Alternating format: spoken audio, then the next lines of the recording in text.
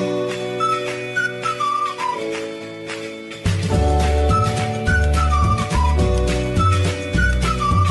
everybody. Welcome to Elephant in the Room. Roll Tide Pods. Again, thank you for hanging out with us here and talking as we do twice a week about Alabama athletics, a lot of football, but some basketball with the way that the Crimson Tide are heading into a colossal matchup this Saturday. And before Jake Coker and me, Mick Gillespie, get talking about everything with the Crimson Tide, let me remind you guys that we want you to be part of what we're doing here. Like and subscribe. Give us a thumbs up at Roll Tide Pods and share with your friends, right? We got to get momentum built for this alliance that we formed with you. And then the other thing is that we're brought to you by MyBookie, mybookie.ag, up to $1,000 price match when you use the promo code next round on that initial wager. So if you pick Alabama to beat Tennessee Saturday night at the airplane hangar in Tuscaloosa, Coleman Coliseum, you could win some big money. This is really a colossal game, Jake. I mean, like, and it goes to show what Nate Oates has brought to the table, because Alabama didn't play in these type of basketball games for years. And now it seems like it's every year. Yeah. And this one's a big one for Nate Oates, in my opinion, just because Tennessee, to me, is a more talented team. Can we show up and play defense? I don't know if you saw, I can't remember the guy's name for Tennessee, that the white guy that scored like Connect. I mean, that guy's an animal. He dunked it. Yeah, he dunked it, shoot it. He took over the game against Auburn. Yeah. What is it, Dalton Connect? He's the best player on the floor, but the worst free throw percentage on the team, too. Yeah, or like Shaq. Yeah.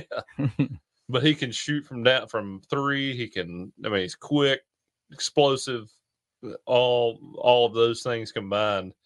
They got that point guard that Ziegler. I feel like, has been there since 2000. Yeah. And feels like guys play a lot longer these days. Well, I mean, he's still playing. He's got his COVID year, but you know what I mean? Like, it's like when somebody actually runs out of eligibility, you're like, dude, what? They got to transfer, or they got to go to the NBA or the NFL. Ziegler was a senior like 3 years ago. I know, he's a good player.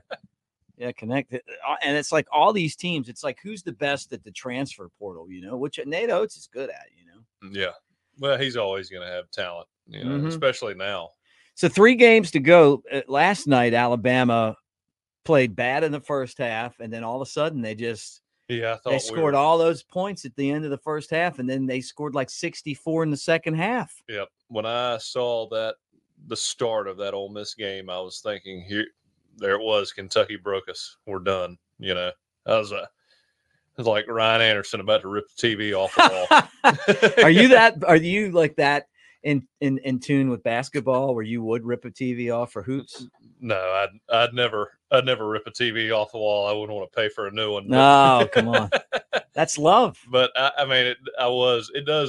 hate when basketball season rolls around. Like if we were playing Tennessee and we had lost to Ole Miss and we weren't playing for the SEC title, I don't know if I'd be tuned into the game like I, would be now that it means so much. Right. Because if we win this game, that's the SEC championship right there.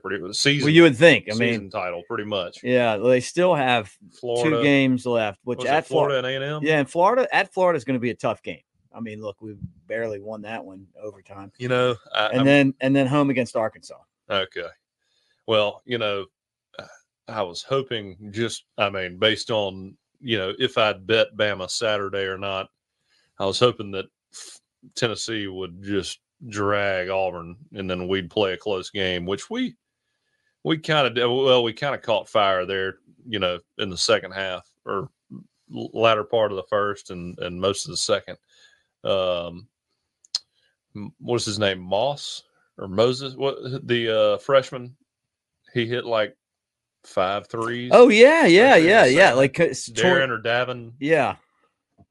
Davin Moss, or kind of his first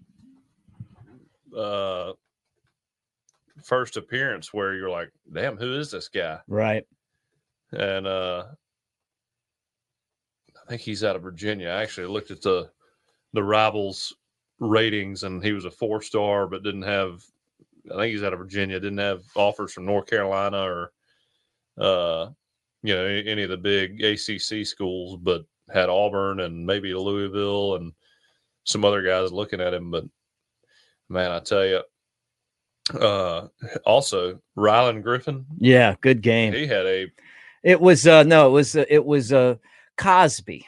Cosby. That's it. Devin Cosby. I was like, when you said Moss, I was like, man, maybe I'm thinking of somebody else. Yeah, how I got Moss from Cosby. I have no idea. You remember Bill Cosby? Did you watch the Cosby Show? I did. Yeah. Who would have ever thought that Bill Cosby would have ended up in jail? He's out now. Is he out now? I think he's out now, right? I'm not sure. I mean, when the Cosby Show used to come on, it was a big deal. He was all, we're going to start getting a little, I guess, philosophical here, but wasn't he the one that was all anti-cussing? Yeah, he Richard was. Pryor, couldn't stand Richard Pryor. I love Richard Pryor. Obsessed Red Fox. Obsessed with the clean it up stuff, which, nothing wrong with that. I People get it to say a certain degree, but yeah, when I look at the comments, sometimes people direct that at you. Do you feel like Richard Pryor with Bill Cosby when you read the comment section?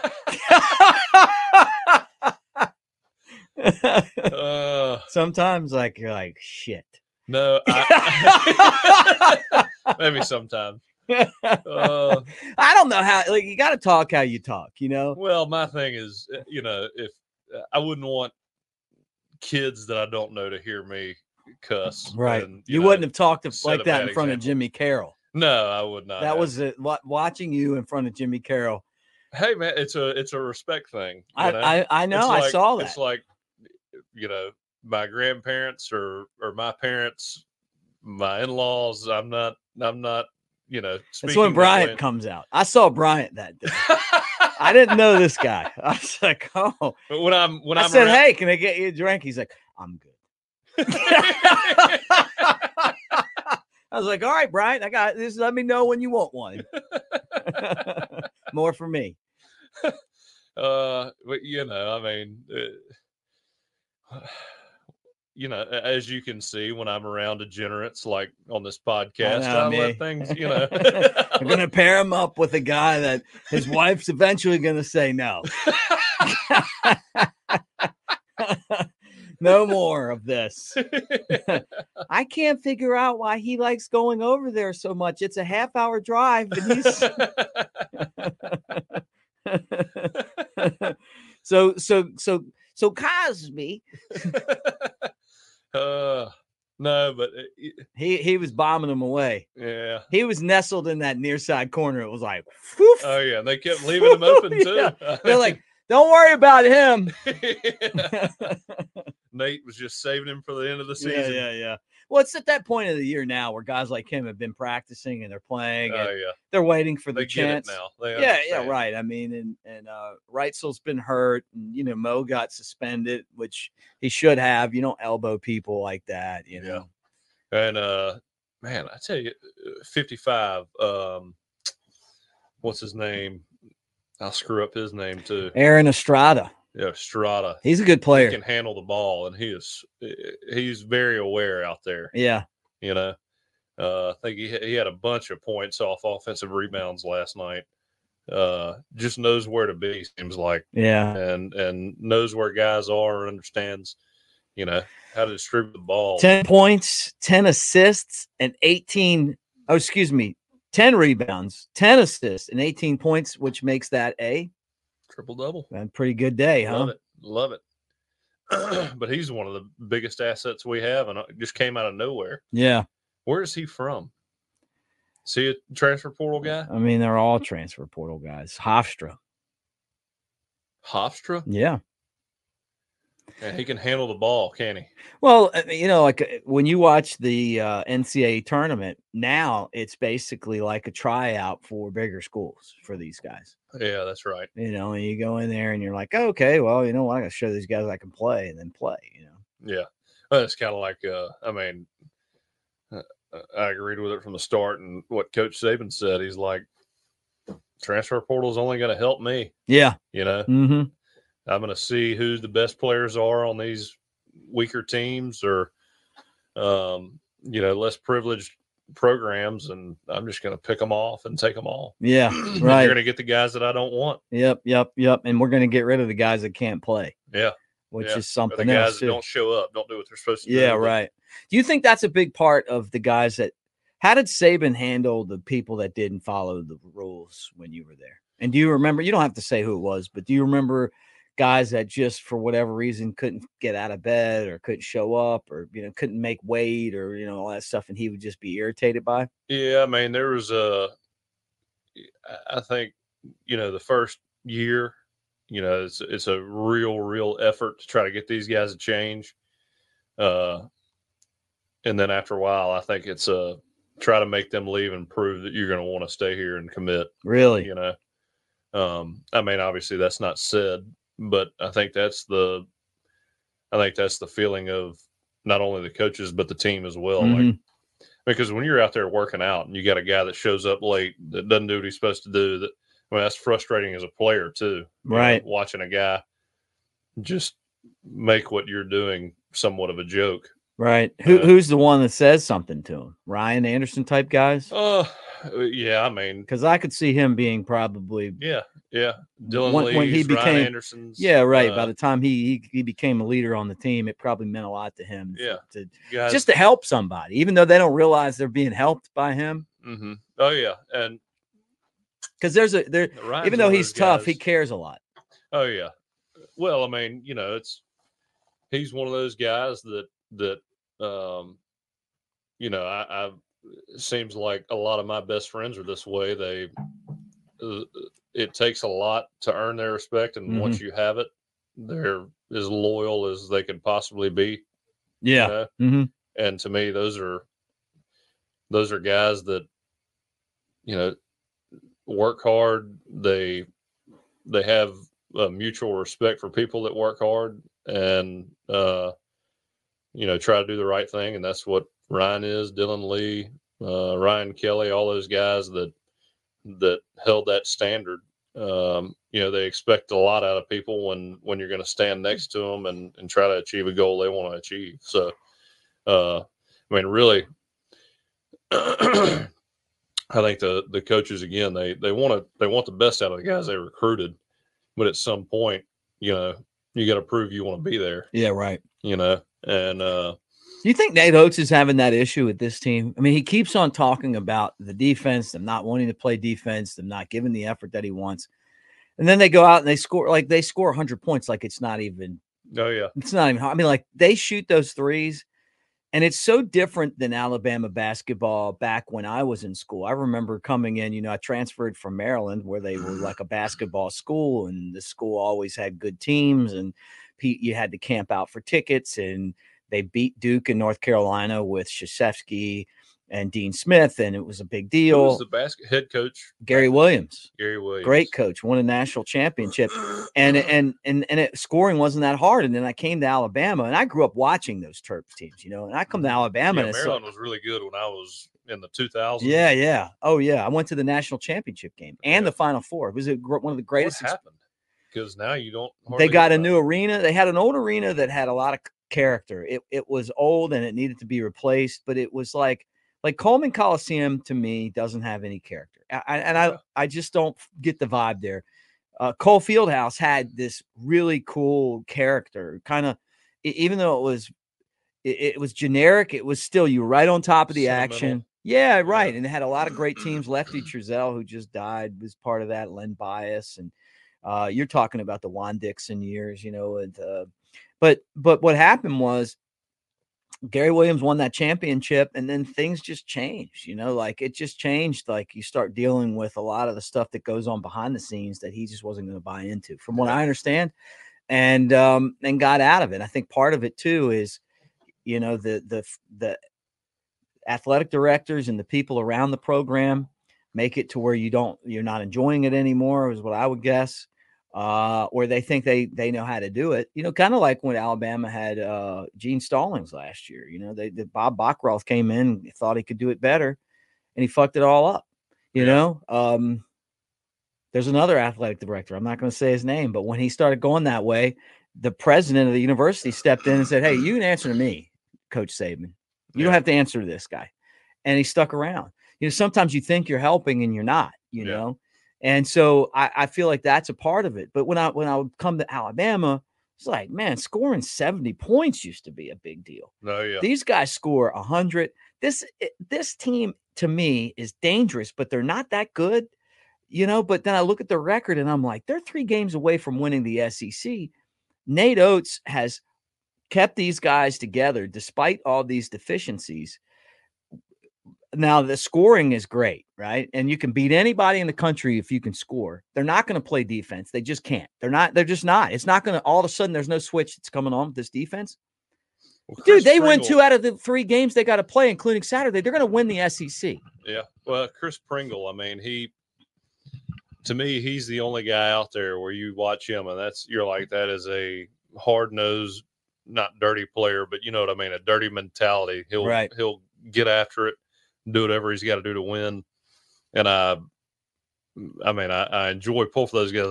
I know Grant Nelson's playing hard, but you don't have that guy like Quinterly last year who'd start a fight, who'd shove somebody, wasn't taking shit from anybody. Yeah. And was just that hard-nosed player who drove the mentality, the morale of the team. And I went to the Auburn, Alabama basketball game last year at home when we came back, and Quinterly, he shoved somebody out of bounds, fired the whole crowd up. Yeah. I mean, and everybody fed off that. You're just looking for that guy with grit and just a passion that kind of creates the mentality or the identity of that team, which But you don't have anybody that you're like, okay, you don't have anybody that's locking down their best player. Yeah. And the inside. It's like Auburn with Katie Johnson. I mean, like the inside's like, it's wide open. Just run to the basket and score. You know what I mean? Like everybody's got an open shot against Alabama. Alabama's got open shots against you too. Oh, yeah. When we've played teams that D us up. Somebody goes for a layup, and even if Grant Nelson blocks it, like he's going to be on the ground. He's like, oh, my hip. My hip. It's like just what it is. Just grab him and toss him out of bounds. Yeah, right, right. It is what it is. Need a mean guy. But they went, if they beat Tennessee, which I don't know if it's going to happen, because I'm going to tell you right now, I think Tennessee is the best team in the conference. With that said, I do too. With that said, it doesn't matter. You beat them on Saturday, and you split the next 2 games, and you at least have a share of the championship. If we shoot 40, have one of those games where we shoot 40% from 3, then, I like our odds against anybody. It's just, you just never know which Alabama team's going to show up. Well, I think they're going to score. I think they're going to be good. I think that Coleman's going to be rocking. We got smoked. There. Oh, I know. So, I know, but it's on the road. Look, which is a good thing, in my opinion. Yeah, we'll be motivated, but we're on the road too. We stink. I mean, like against good teams, like we get blown out by Kentucky, get blown out by them. Lost the Auburn game, and I just don't see that happening. I mean, I think we're going to be like tickling the twine. You ever heard that thing? Bottom, a lot of bottom from Chris. I got a good feeling about it, but I can't wait. Like this is what it's about, man. Like actually, I was texting with some buddies yesterday or last night watching that game, and one of them's an Ole Miss grad, and he was like, I don't get too excited about games, but that Alabama-Tennessee game, just because of the weight of it. I mean, it's like a championship type game. Right. The levity. And it's game day. Yeah. I imagine the tents are going to start being set up tonight. You think so? Tickets. I mean, 2 nights before, yeah, probably. I hope so. That'd be great, man.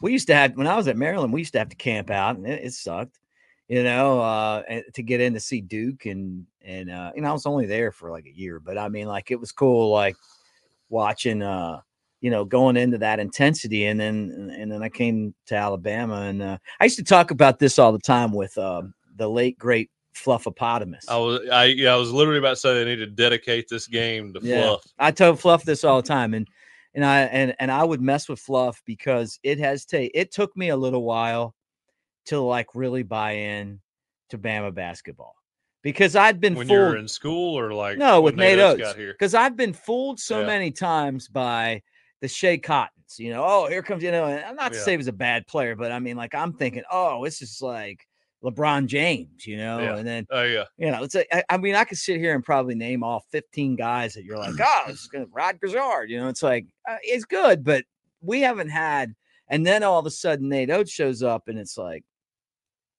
wow, man, like this is a legit. These are Well, last year's what cemented it for me. Yeah.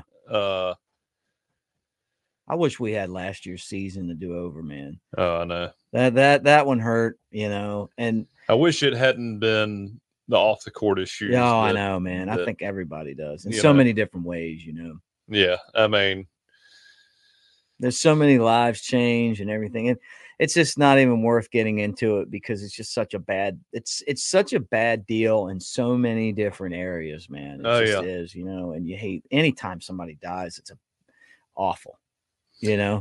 Yeah, awful. I don't care what it is. Any, and talking about in the world or here, no or matter whatever. who's involved, it doesn't matter. It's just it puts a damper on everything. Yeah, well, it changes somebody's life, But that was the best Alabama team I ever remember.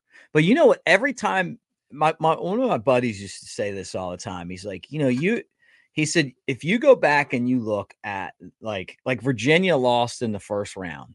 Oh, and then they come back and win the national championship. Mm-hmm. He's like, there's a lot of examples of that.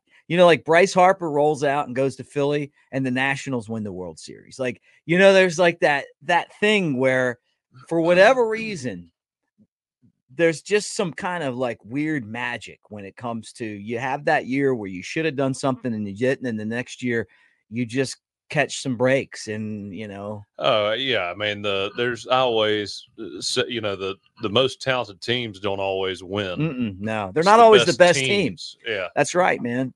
And that's and shit, a lot of it has to do with compatibility between guys, just the mental toughness within that team, the leadership. I mean, it's like I always say, ever since Coach Saban's been here and somebody asked me about how I think the season's going to go, it's, we'll see how many leaders we got during the playoff, Well, the other because thing, we've got the talent. Yeah, right. The other thing, though, too, is sometimes when you get into a one-game situation, I was part of this one time, incredible run I had on a team that wasn't very good, but we just got lucky.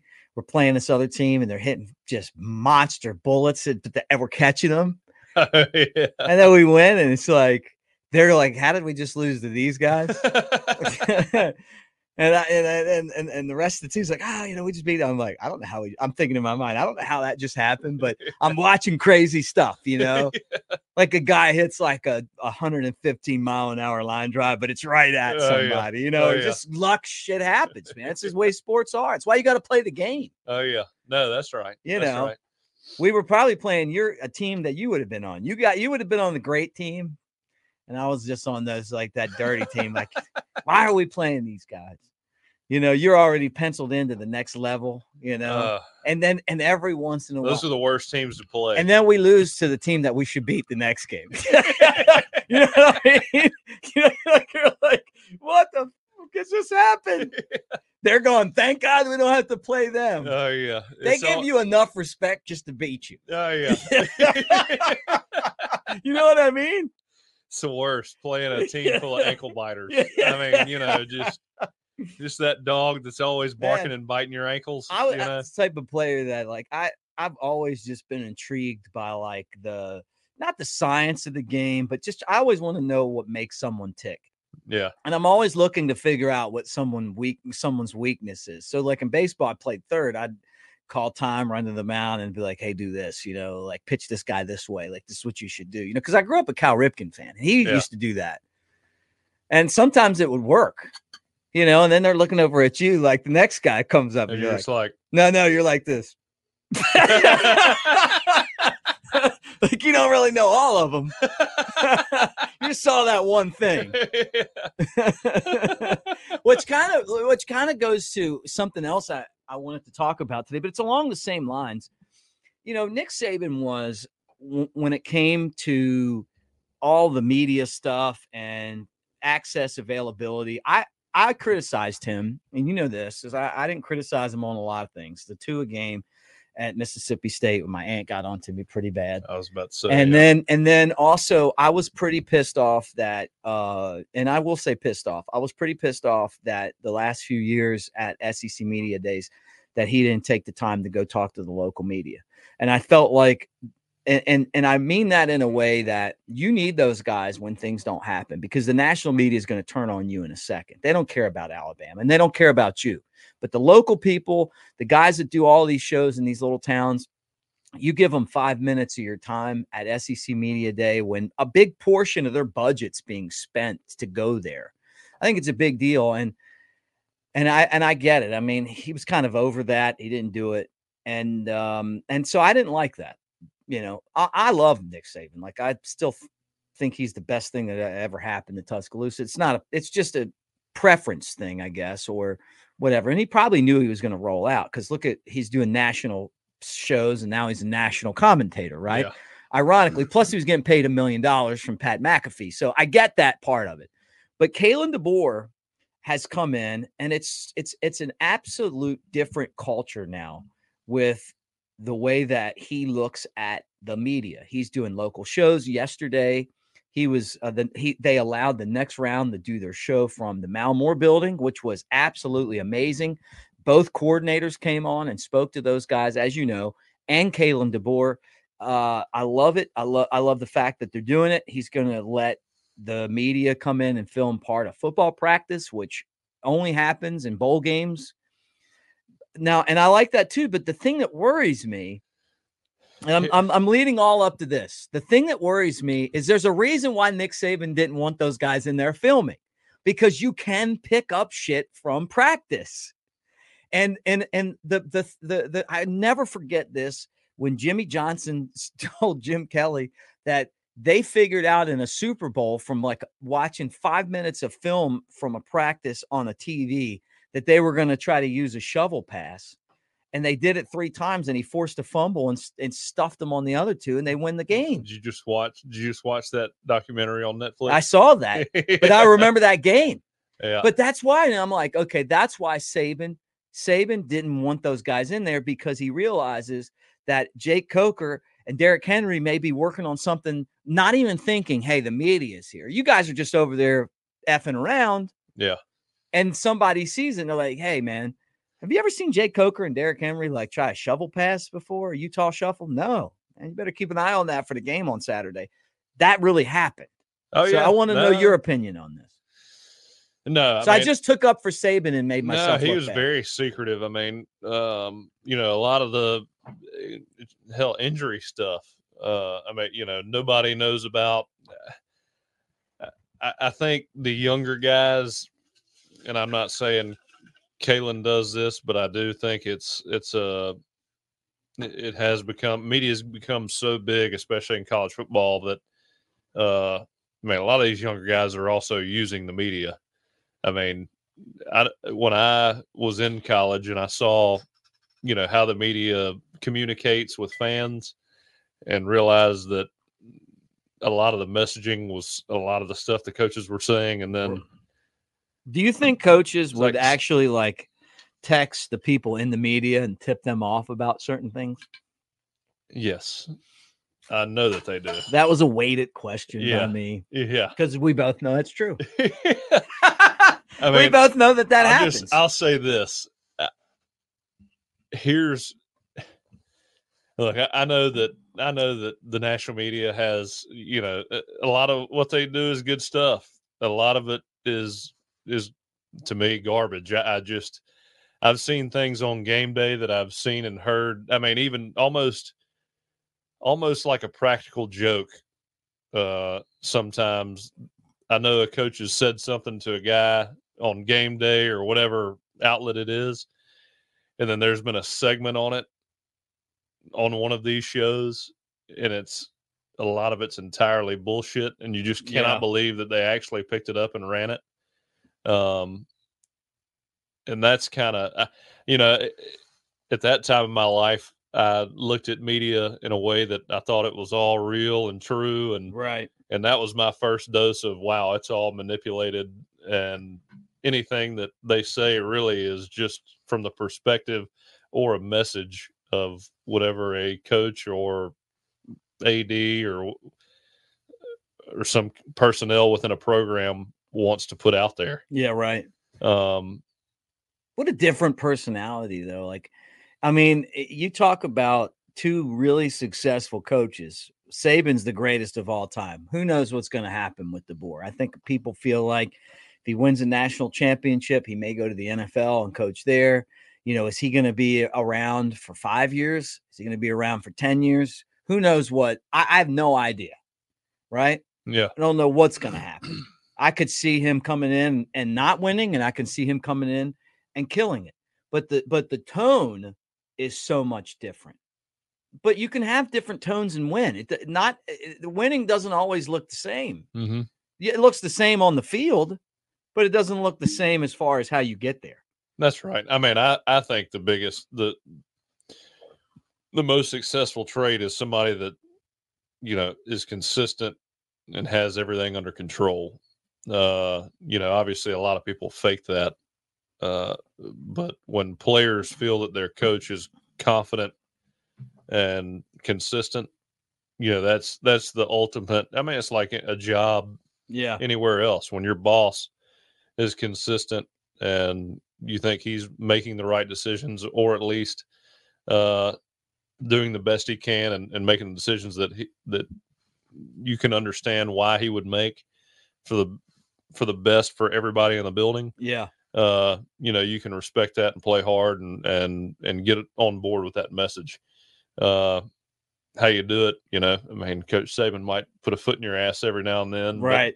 And Coach DeBoer may just kind of pat you on the back and come speak to you. But as long as that main message gets across that, hey, you know, we're on the same page, we're consistent here, you know, everything's going to be done the right way, then I don't care how you convey that message, as long as I know that's going on. Well, what'll happen is Saban will yell at you, you're getting kicked off, and DeBoer will be nice about opening the door for you.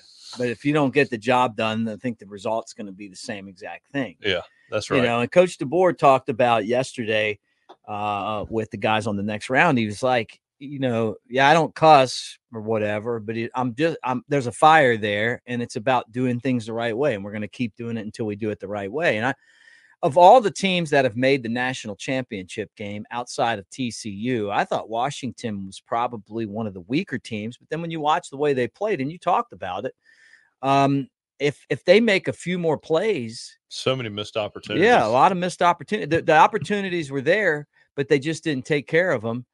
And it really goes to show how good of a coach he is. Oh, I mean, he put them in position to be in that game. To me, with lesser talent, especially up front, found a way to put his guys in the best position to win. And I mean, it was like the whole night. And I don't know if you feel the same way I do, but the whole night you're sitting there watching, you're like, my God, if they just make this play on this certain drive, if they just make this play. I mean, you're talking big plays, 20, 30, 40 yards a clip that were just missed, and there was at least 4 or 5 of them. Yeah, and I was happy. I won some money, but I saw them too. Just worried about that cash money that I was getting. Now, who would have known they were going to end up? He was going to end up coming here. I think when they announced he was coming, I couldn't believe it. You know, I mean, I'm thinking Dan Lanning the whole time, just because of the familiarity with Tuscaloosa and the coaching staff. I figured it would have been somebody that Coach Saban had talked to and fostered a relationship with, and kind of had that as a part of the plan. But I tell you, Greg Bird did a hell of a job. He did a hell of a job making that happen so quickly, especially with that caliber of a hire. Yeah, no, I thought it was a great hire. I mean, honestly, I like Greg Byrne a lot, and he was on the next round show. I saw that. Yeah, I wanted them to ask him some tough questions. he talked about the basketball arena, which I'm with them on the fact that the thing needs to be done. But I'm sure he's probably tired of talking about Eli Gold and Chris Stewart. I mean, that's something that I wouldn't. He probably wouldn't even comment on that, right? But it's been funny to see. But then you might not get invited back. I mean, honestly, that's another point right there. I mean, you got to be kind of these media outlets. I mean, you have to almost.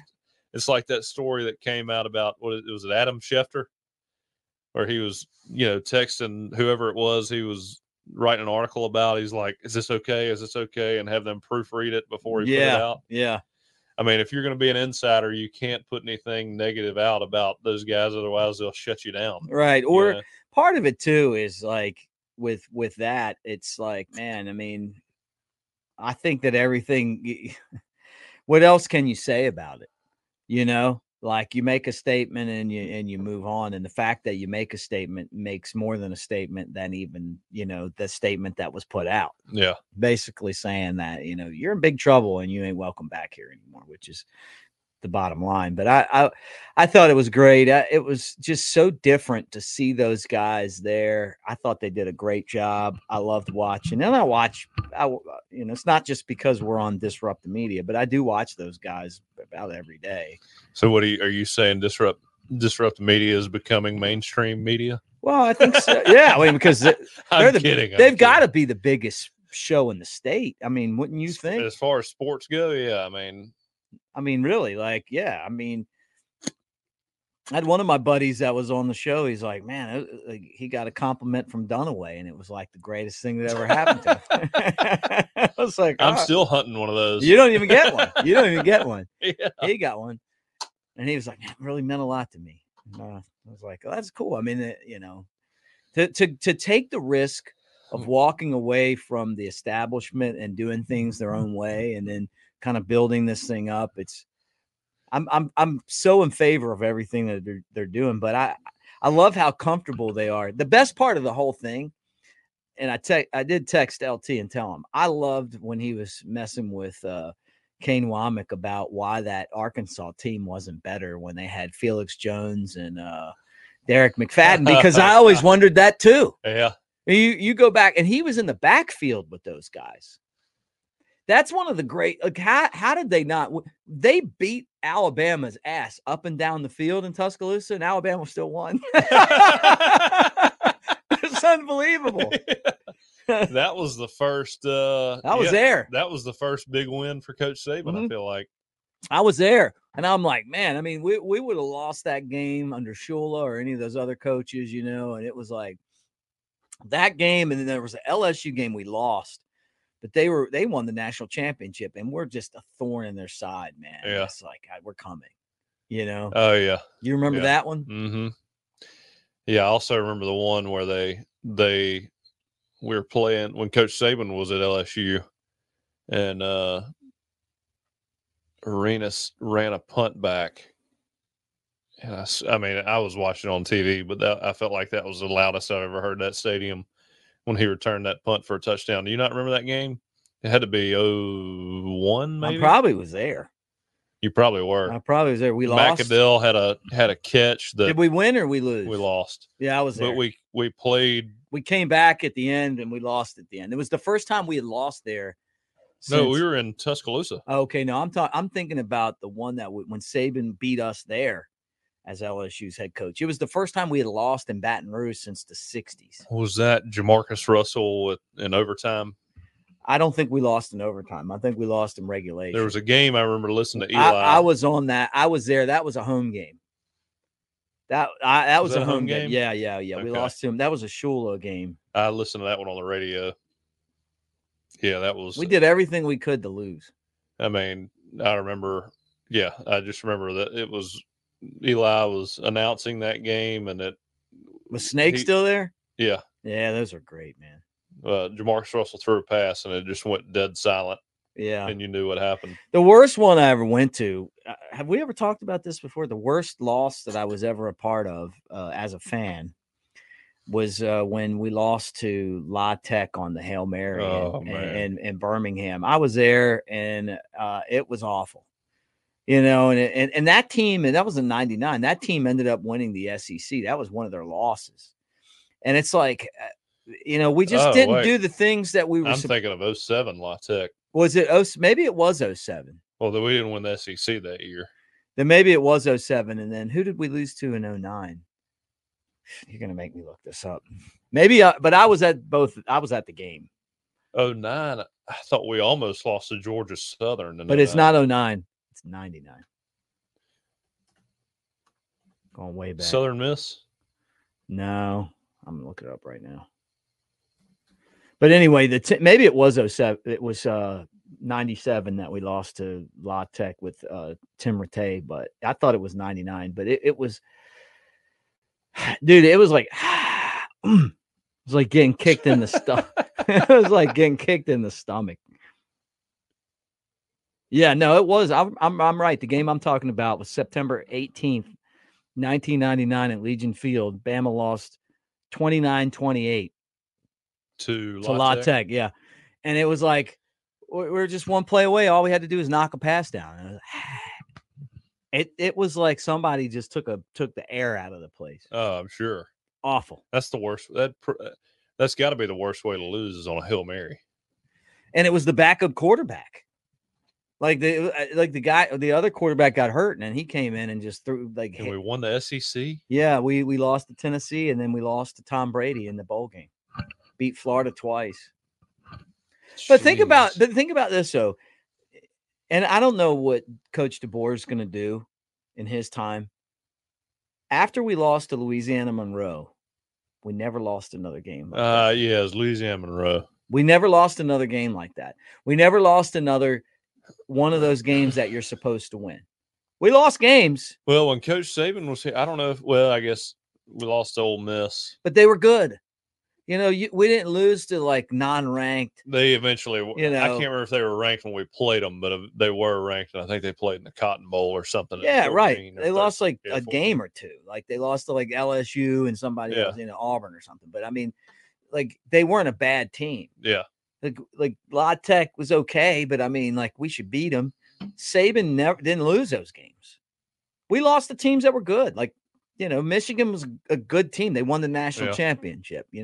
We lost to Texas. They were in the playoff, right? It's not like you lose games to like teams that suck, and you beat a lot of them too. Yeah.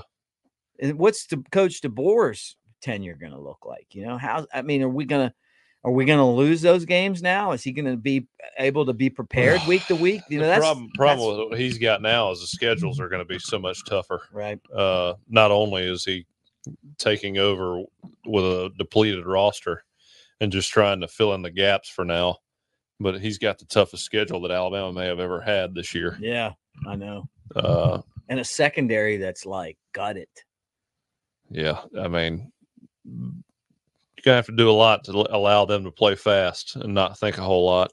Brand new to, everybody's brand new to their system, so I guess everybody's kind of starting off on the same foot. Yeah. Again, I don't know how John Parker did it playing for all the different OCs he played for. Shoot, I did it once, and that was, it took a little while, but playing, I think he played for at least 3. Applewhite, McElwain, and there was a third, and maybe a fourth in there. But he was there when Shula was there, so he definitely had 4. Yeah. That's insane. You think about it. How about Applewhite's career, bringing him back to Alabama? 1 year at Alabama, off he went. Now he's the head coach at South Alabama. And how about the fact that these, now with NIL and everything else, guys that are head coaches at the smaller schools get a job being the coordinator at the big school. They're taking that job. Wasn't the goal always to be the head coach? Well, nowadays the coordinators are getting paid as much as so you think it's about the money? Smaller schools, and then it's just a platform to get a big head coaching job. Right. Yeah. Well, it's a I feel like you're not seeing, I guess in 2015, feel like that's kind of when it started, is the coordinators started getting head jobs from big schools. Yeah.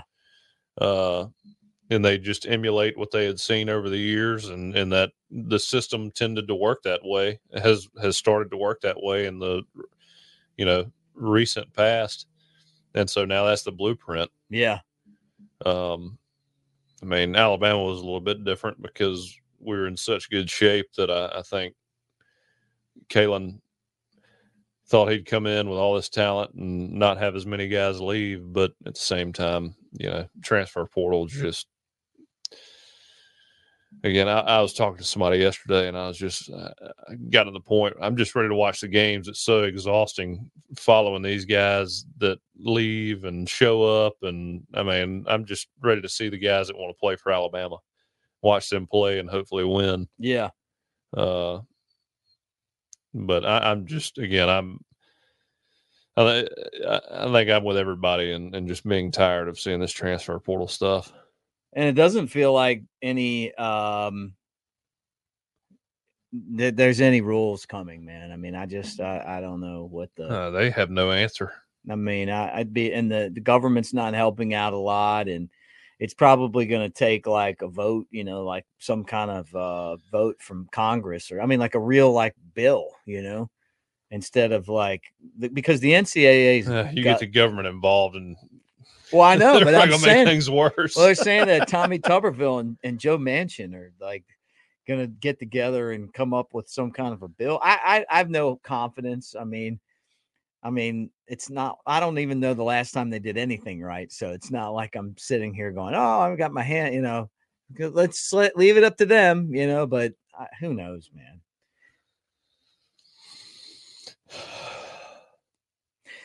I got to throw a shout out. Last podcast we were here, and I started talking about the time that I got chased with the broom, and somebody hit me on social media, and they're like, I knew your mother-in-law. Dwayne, man, roll tide. I've got man. A similar story. No, she was great, man. I got to say, she was great. She was like a mom, Yeah.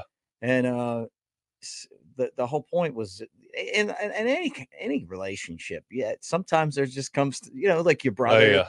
You get into a fight sometimes with family, but it's good to get it out. You're not really close with somebody if you've never fought with them. I was honestly like after those things happen, it's always like I'm one of these people that you get the fight over with, and then I don't really care anymore. Like I'm able to move on. Oh yeah. Let's just get it said and let's move on from it. Yeah. It's just funny. As long as all the cards are on the table, we're good. Yeah, man. It's funny though, because I feel like we're still growing this podcast, right? And what I love about it is it's so much different than anything else I do, because this is so much more reality than the other stuff where it's like you're coming on and you're talking about sports for 10 minutes. So you're really focused on like, hey, today so-and-so did this, da, da, da, da, da, hey, da, da, da, and you're off, right? We're in here hanging out, and this is how we really talk, and this is who we really are. Not to say that those other type of shows are great, but they're just not built for that, right? Yeah.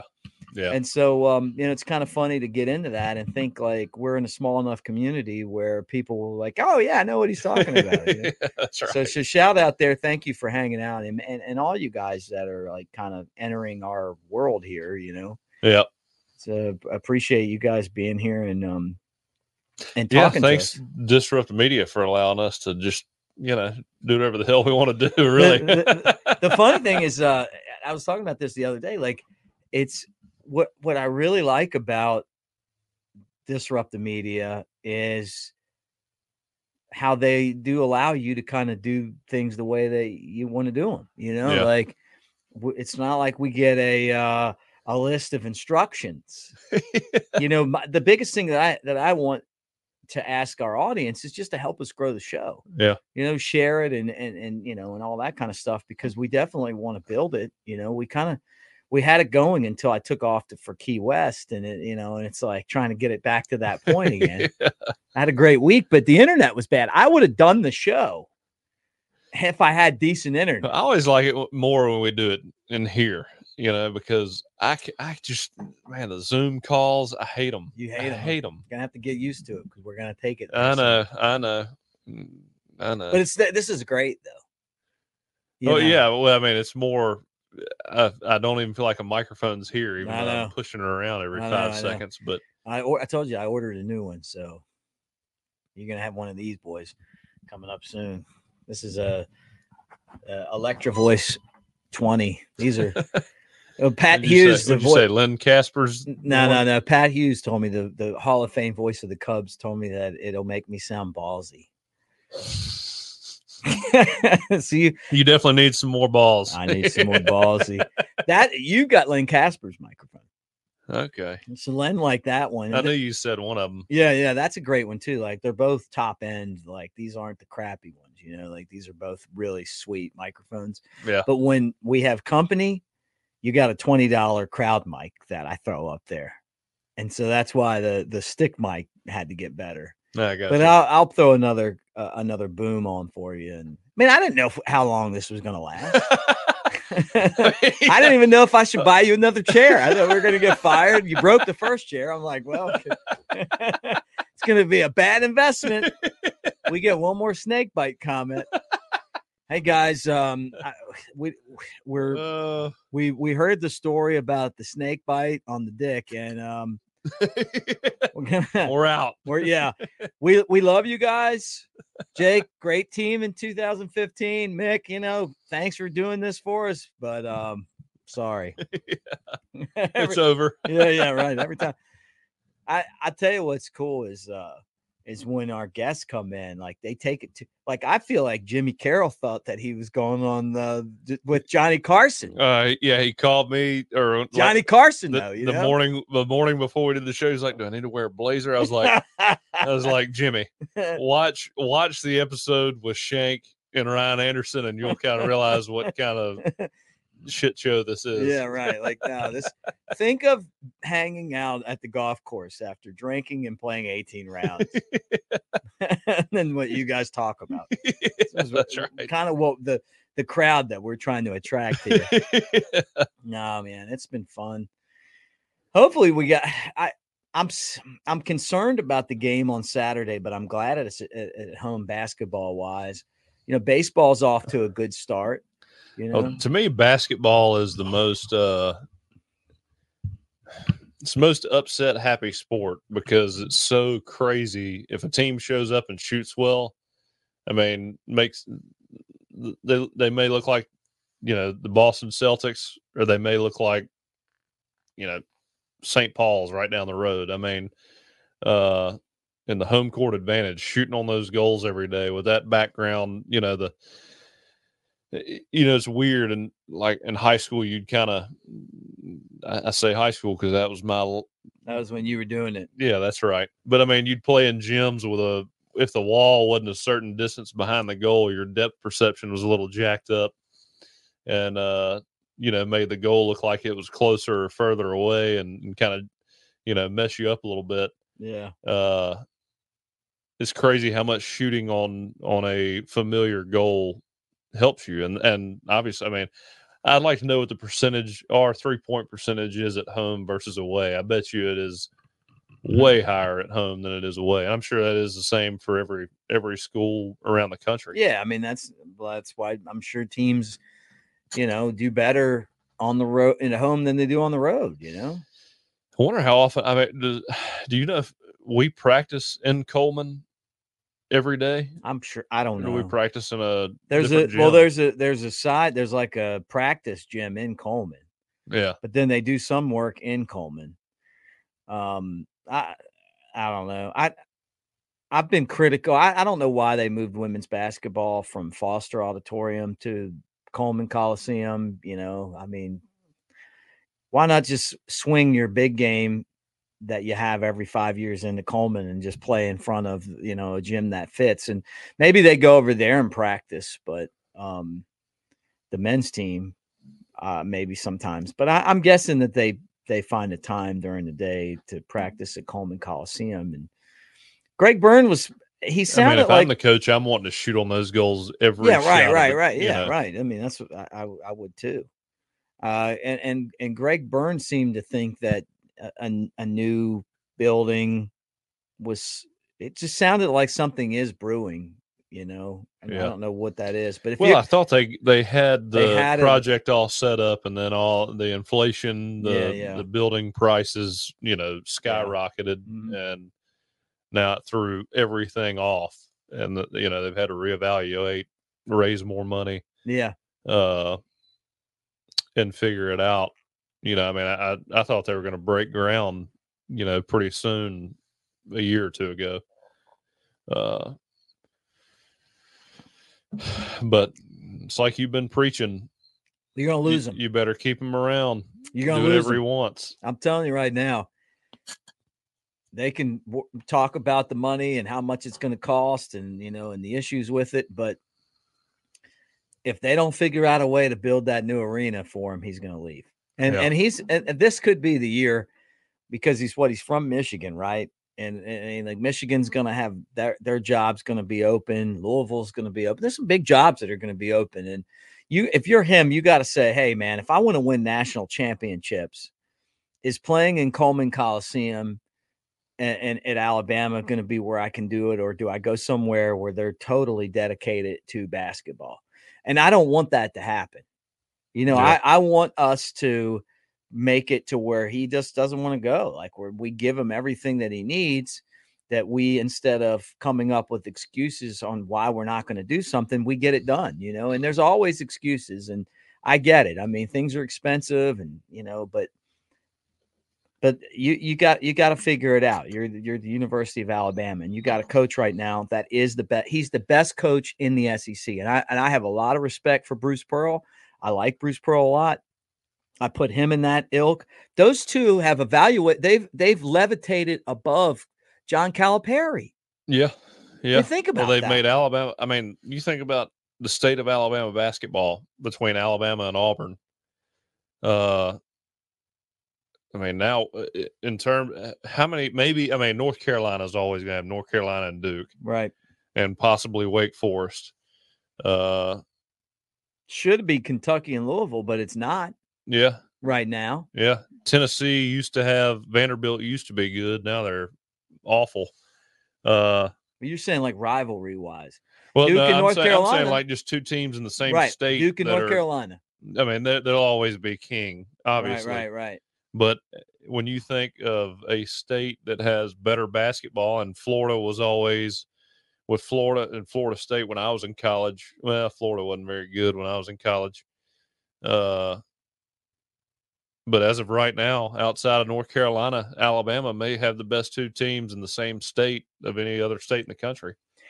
I heard the guys on the next round the other day talking about the last time that Alabama stormed the court, that they thought it was the 2002 game where Petway laid the ball up to win the SEC. Do you remember that game? I remember Petway, obviously. The red shoes, right? Yep. So I've got to admit something.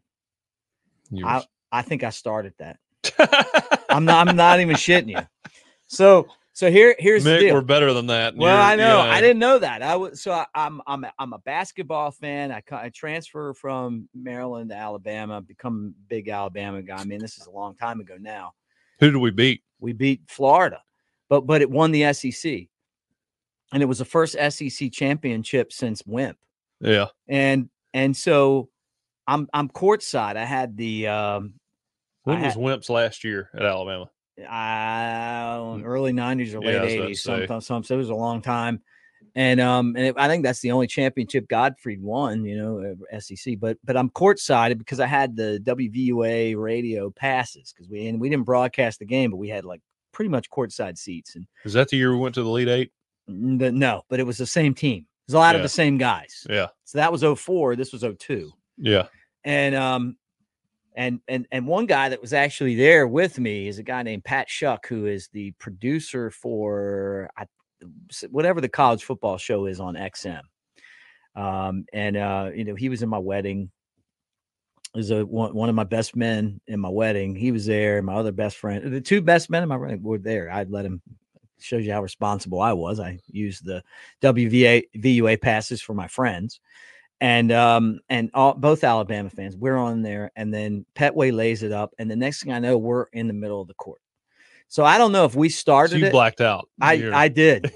So what really what the crazy thing about it was, okay, two things. First off, I have chased the Daniel Moore print of that picture. Daniel Moore did a picture. Yeah.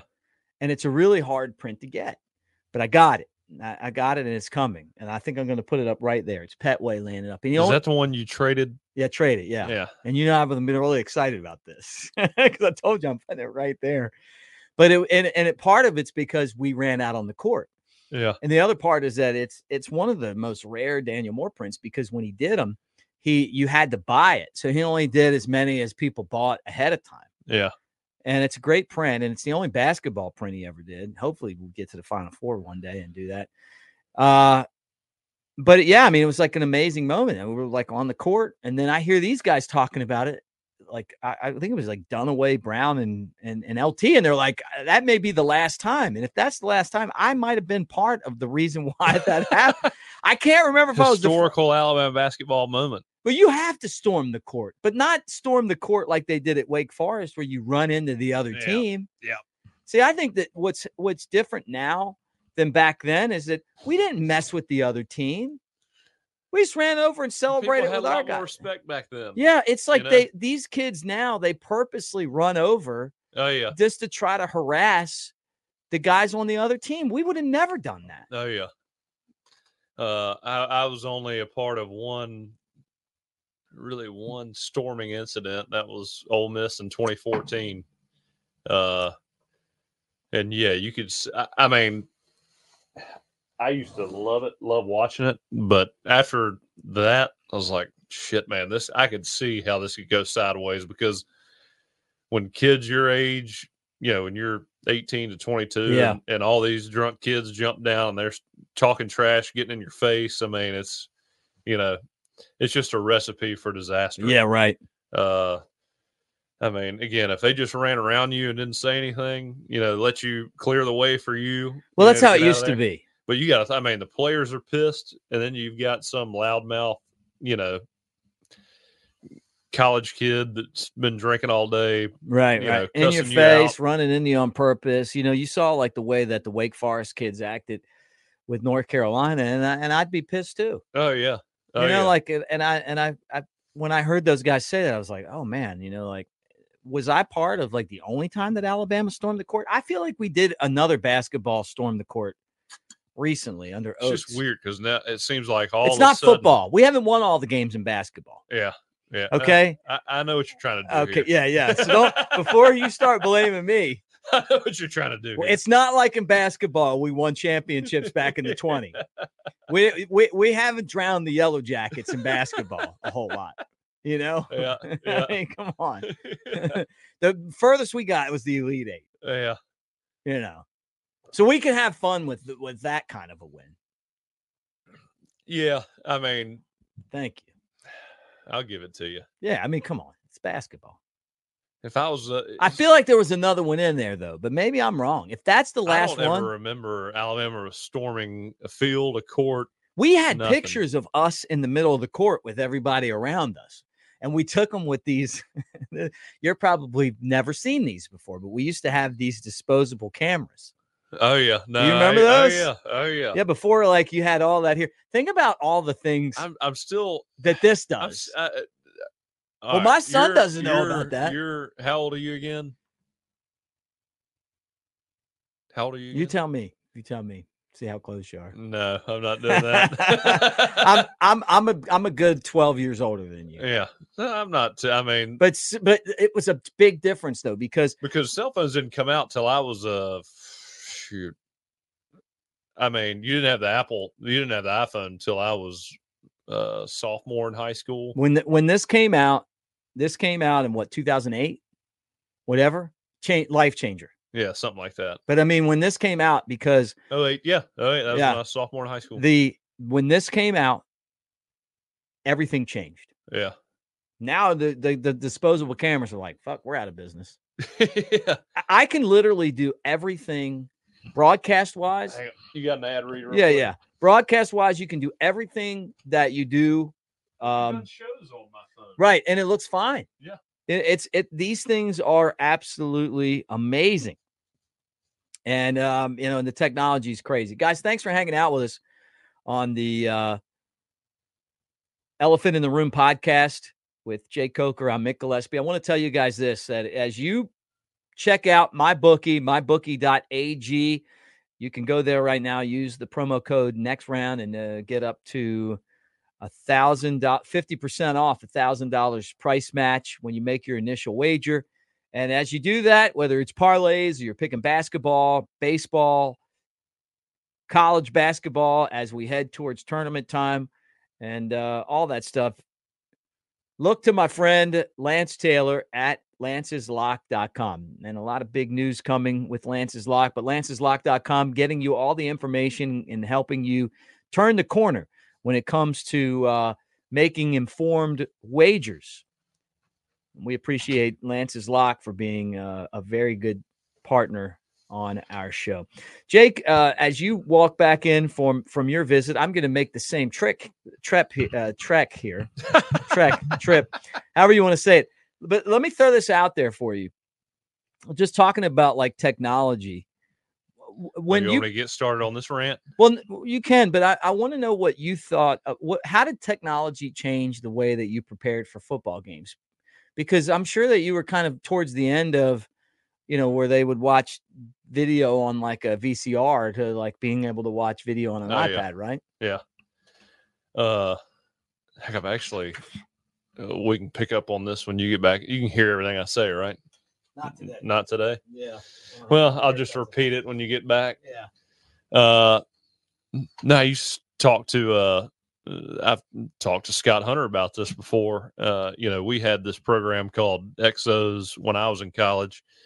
And, you just had a remote, you could put cut-ups together of one single play, see different coverages, see different looks, figure out how to identify the mic based on which looks you saw, and really dial into one single play versus a number of looks in the span of 10 minutes. Whereas, and speaking to Scott about this, they used to watch film on a reel and they'd have, one single game on a reel and he'd have to sit there and just watch the entire game, not be able to really rewind, not be able to fast forward. They call them cut-ups now, which is, again, it could be a run play where you're, helping to identify the mic or show different looks. Is the run good versus this look? Do we need to switch run zone to the opposite side? But you had one specific play that you could dial into. I'm talking about. I'm listening. I heard you the whole time. Yeah. And you had the iPad you could take home and watch film at home. Mm-hmm. And they had it all dissected by play, by formation, by personnel.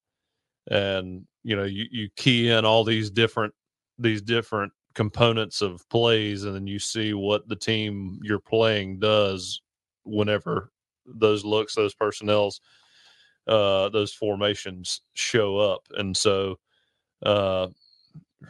shit, man, it saves so much time and effort just being able to do that rather than throwing in a VCR or watching a tape reel of a game and just having to sit through that or change in and out the VCR. I can't even imagine back then.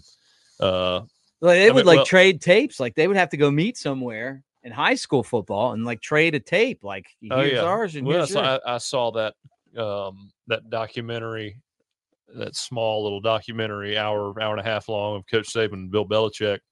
Oh yeah, and they talk about how they used to have to put cut-ups on a reel. And they literally have to like cut the tape that tape to another tape so that you'd have the same play. And it took like hours and hours just to get one cut up of what they wanted on one certain reel.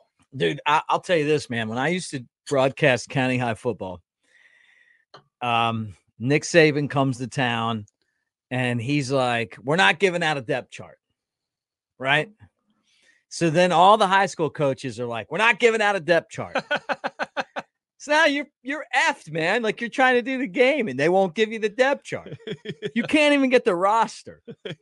But it's so crazy how the coach at Alabama really influences all the high school coaches. So I'm wondering now if Coach DeBoer's there, everybody's like, all right, you can come watch practice now. You know, I give you the depth chart. We got a depth chart. Like we were talking earlier, he's so secretive. He doesn't want anybody to know anything, and he's good enough where he can do whatever he wants. Right. And I get it, man. He doesn't need any more attention on Alabama. No, Alabama was, if you're talking college football, Coach Saban's Alabama, you're talking about Alabama. He doesn't want to lose a game because of something that they could have prevented just by why worry about it when you don't have to? Yeah. Right. But what he should have done is invite the media in and practice the shovel pass, and then while not the use watching and do something completely different. How about not letting the assistant or show a reverse pass and just fake the reverse and run that thing to the house? When I was a student at Alabama doing student media, I used to interview the defensive coordinator every week. He talked like this. He's a great, really good guy. I ran into him. Joe Kynes? Yeah. No, it wasn't Joe Kynes. It was another guy like him. And I met him again at Carson Newman. I forgot. I wish I could remember the guy. I get one more. I'm done. You're out of those. Oh, yeah. I got ice in here. And some Maestro. I got anything light? Blue Moon. I guess I'll go with one of those. Maybe a half one. All right. Let's see. Now I got to figure out who. What year would that have been? 2002.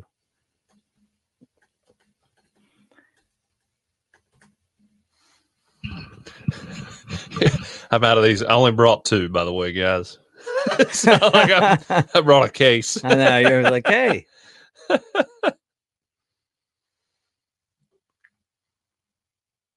I hate when this happens, but. Joke. Oh, yeah, Carl Torbush. Great guy. Yeah, great guy. But I interviewed him. He would do my Alabama University football show every week. Yeah. Great guy. Yeah. And then I ran into him. He was at Carson Newman. When you started, were you all nervous every time you interviewed somebody, no matter who they were? Hell yeah. Yeah. Like, you're always like, man, I don't know what I'm going to want to say, because it is tough. Oh yeah. Everybody except Anthony Grant has been nice to me. Anthony Grant really? Was a complete dick, man. I mean, honestly, he was so awful that I always kind of keep that in the back of my mind that you may run into someone like that again, because I'm genuinely a pretty nice person. Yeah. And if I make a mistake or if you make a mistake or whatever, I mean, I just laugh about it and move on. I make the most out of it. It's like he was terrible. And I don't cheer for him at all. I don't cheer for him. Did I hold a grudge? Now it kind of makes sense. But he was the worst I ever had. I'd never dealt with anybody like him before. Yeah. I think with Coach Saban is like Coach Saban was always intense, but it was never personal. Yeah. And it was always more like he's just so focused on what he's doing. Yeah. That it's like he seemed like he was always afraid that something that he said in one of these press conferences was going to be misconstrued and cause him issues outside of work. Yeah. Is that a fair assessment? And as you say that, I'm gonna pour you a beer. I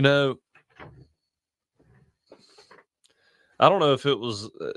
I don't know if he thought about how it would cause issues outside of work. I think it was more so he'd get frustrated with people who didn't think the same way he did, not in terms of like execution or how to problem solve, but more so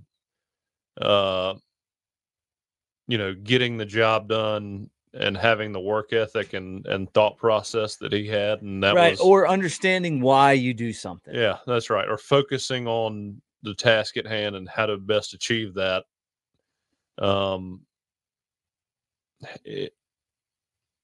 somebody that does. So, for instance, when do you plan on getting the second team in against Georgia Southern this weekend? I mean, that was an all-time rant where he's, just, or whoever it was, and then he starts talking about Georgia Southern. He's like, how do you even know we're going to get the second string guys in? Right.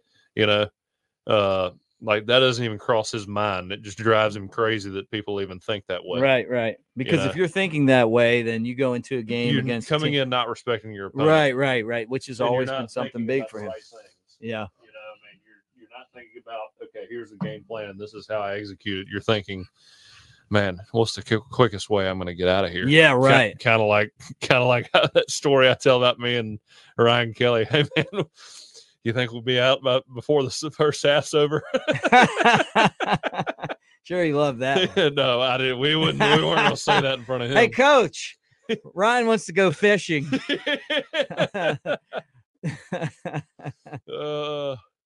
You just blame that on somebody else. Oh, man, I'm going to miss him, though. Like, I already do. It's hard to believe that, like, he's really gone. Like, even they're like, Coach Womack's like, yeah, I get a chance to, like, he's learning the way that we call plays so that, our language, he can come in and, like, tell us stuff. And it's like, man, you guys, the sad part about it is nobody in the building knows football like he does. Yeah. Well, nobody. I don't know if there'll ever be anybody that cares that much about their job and not the money, but the actual performance that he puts out there. Oh man, I'm telling you, man, I've talked about this before with because he would have done. He didn't care about anything but just the satisfaction of being the best. Yeah, that's right. And how do you do that?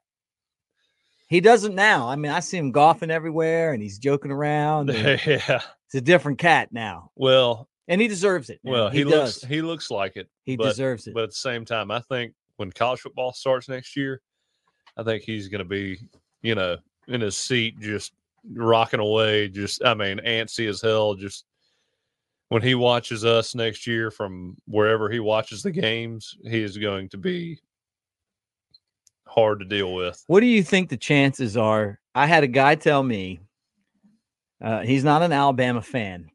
He's a Tennessee fan, but he said, I'm going to tell you what's going to happen. That Coach Saban is going to watch. Coach DeBoer is not going to do well, and Coach Saban is going to get tired of sitting around, and he's going to come back and take over the program. No chance, huh? No chance that's happening. He's just too old, right? Yeah. I mean, to start over again. Well, he's too old. I mean, he's just past that point. Like, yeah. And he couldn't do that at Alabama. I mean, he couldn't come back at Alabama after that. I don't feel like I just. What, you going to hire him for 2 years? It'd just be a nightmare. Yeah, right. But doing something in the NFL as an analyst or oh yeah, or even being an analyst here. You don't think so?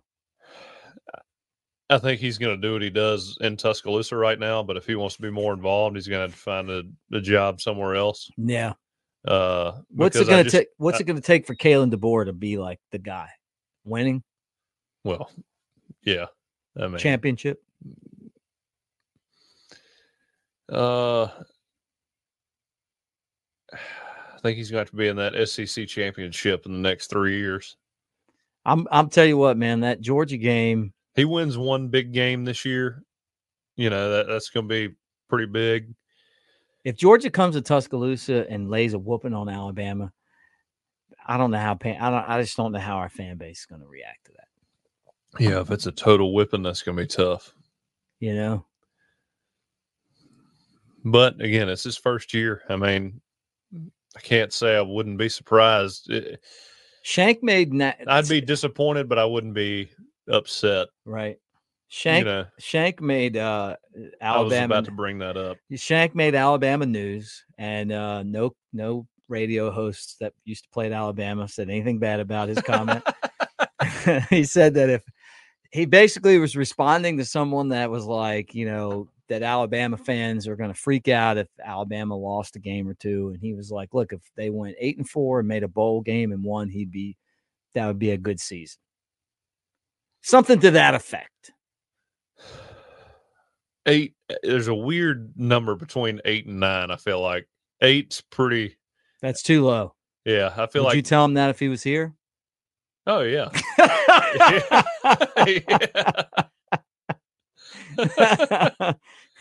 Without a doubt. Okay, just making sure.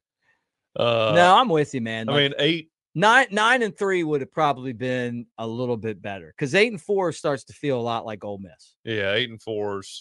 That's Auburn. Yeah, that's. We're more of a 2 loss. 9 when you get to 9 wins, that's where you get respectable. 8's like that's a throwaway year. Yeah, right. Yeah, have fun in the the Cheez-It Bowl. Yeah. I mean, if he goes 8 and 4.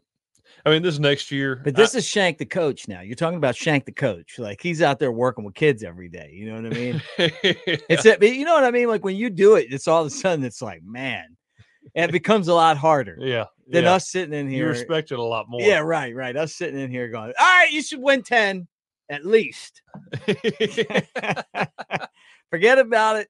I know you got to play Georgia. I know you got to play at Oklahoma, come back and play Auburn. Well, that's another thing, too. I mean, Wisconsin. I know we've been over the schedule. We did a whole show on the schedule. Great show, by the way. Yeah. But,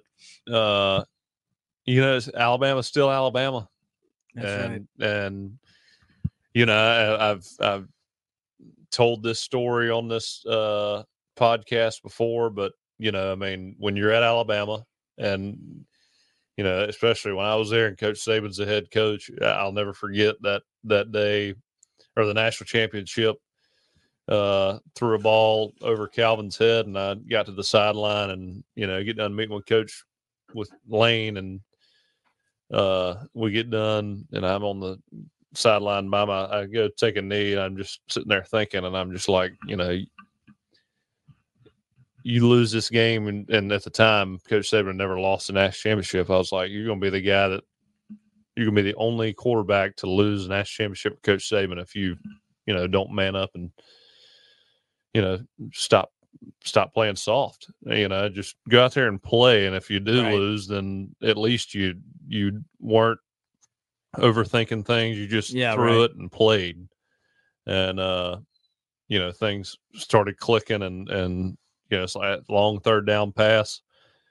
I mean, had I not had that little conversation with myself, there's no way I'm just seeing that pressure, taking 3 steps and chucking it up there, You ever because it was a gamble. I mean, the last time I did that was an interception to lose the game against Ole Miss. You ever text Jalen Hurts and go, man, hate that for you? Because it was the next year. I know that hurts. It does. I know that hurts, man. The guy, you know what? I love him as a guy in the NFL, and I still consider him an Alabama quarterback. And him losing the Super Bowl, it wasn't his fault. I thought it was more coaching than it was, him. It was something that he did wrong. It's so hard to win those championship games. Being serious. And I was joking a little bit, but getting there is tough, and winning's even tougher.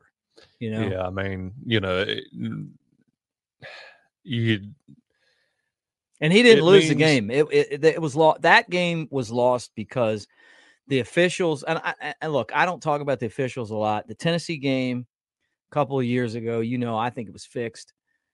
It wouldn't surprise me. And that game, not calling the pick at the end of the game, they should have made them win it legitimately. They should have got a 15-yard penalty, kicked a field goal, gone into overtime, and saw what happened. Yeah.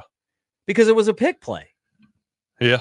I mean, well, that's when I know the pick play has been used for years, and that was never an issue really until the Notre Dame Florida State game. That was the first time I'd ever seen it really called, and it become do you remember that? I think it was 2014 when it happened. Notre Dame played Florida State at Florida State. Yeah. Notre Dame runs a pick play, they score, and they throw a flag for it. And that was the first time I had really seen. It's the first time I remember seeing a pick play called, because, I mean, that was always taught when I was growing up. I mean, you could get away with whatever you wanted on a pick play for the most part. And then all of a sudden, I guess, referees got together and said, we're going to start calling this. And that's usually how it goes. Yeah. opposing coaches start pointing it out and getting more and more serious about it, and then they start calling it.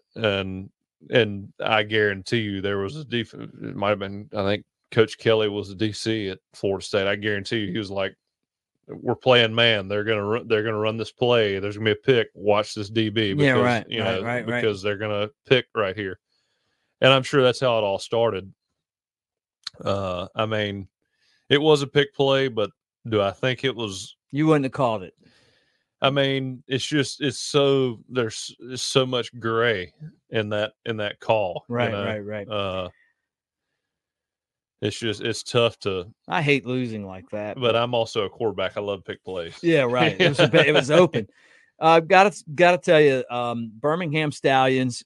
And I know I hear from some of you guys on socials, including Damien. You guys keep me updated on what the Stallions are doing. Slade Bolden, Deontay Brown, and Bo Scarborough are playing for the Stallions. Reuben Foster's playing for the Houston team. Pretty cool, man. I mean, like I need to go set up a show in Houston and Birmingham yeah. Get those guys. Your guys, man. Yeah, it would be. Reuben, man, he's something else. Is he? Oh man, he's something else. I used to ride in the back of the bus with Reuben a pretty good bit, and man, he's got some stories. He's a great guy. He's a great guy. He's one of those guys that really loves playing, loves the guys, loves just playing hard-nosed guy. Just if you share a locker room with him, you love him. We should go up there. It's just the way it goes. We should go up there. I'd love to go see the Stallions, and have those guys come hang out with us. When are you going to go play for the Stallions?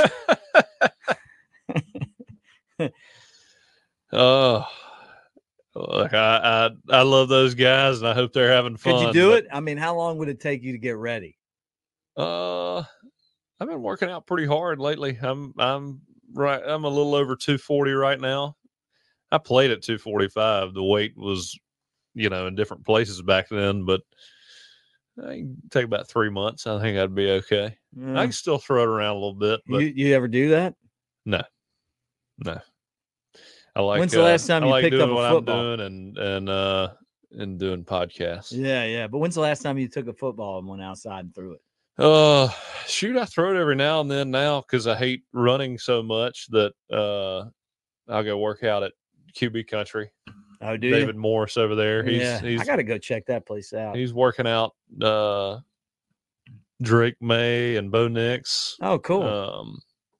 Is Bo a South Alabama guy? No, I thought he's from Birmingham, North Alabama somewhere. Yeah.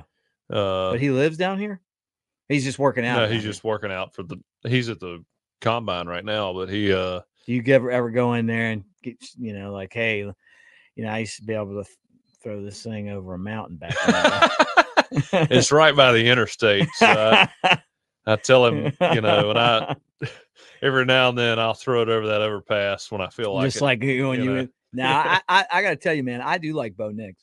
I don't know him, but I he's at Auburn. He would come on the next round. Yeah. And I've said this to you before. I mean, I probably said it on He's a good guy. These guys, they give these NILs out. And my opinion's changed a little bit over the last year because the NIL people that have come on the show have done so much better. Milroe did a good job this year. Booker did a good job this year. Arnold was perfect for it. But before it would be like they'd have people on and then you're like, God, get this guy off the air. He's not saying anything. He's just like, it wasn't entertaining. And then Bo Nix, and I was like, God, this guy, he's really entertaining. Like he is going to tell you what he thinks, and they were always good segments. Yeah. No, he's a sharp guy. I mean, I had a few conversations with him. You can tell he's a quarterback. He's a leader. He's one of the perfect examples of what. And I always say this: the quarterback position is. It's your chemistry with your coach, how well they can coach you to get the most out of you on the field, and B, the system you're in to make you successful. I mean, that because all these Division I quarterbacks have talent. I mean, they all do. They're all talented guys, can all make plays, and all have the potential. I mean, there's some obviously that probably, you know, had a lot of hype around them and got scholarships, but for the most part, all these guys are really talented and can win a lot of games in college. It's just, you know, how good are your coaches? How good can they communicate, and what can they put you in good positions to win? Yeah. And I mean, God, when he was at Auburn, he took a beating, you know, on and off the field. The fan base was terrible to him, in my opinion. And then he goes to Oregon, and he's a Heisman Trophy candidate. You know, it just shows you again what the circumstances.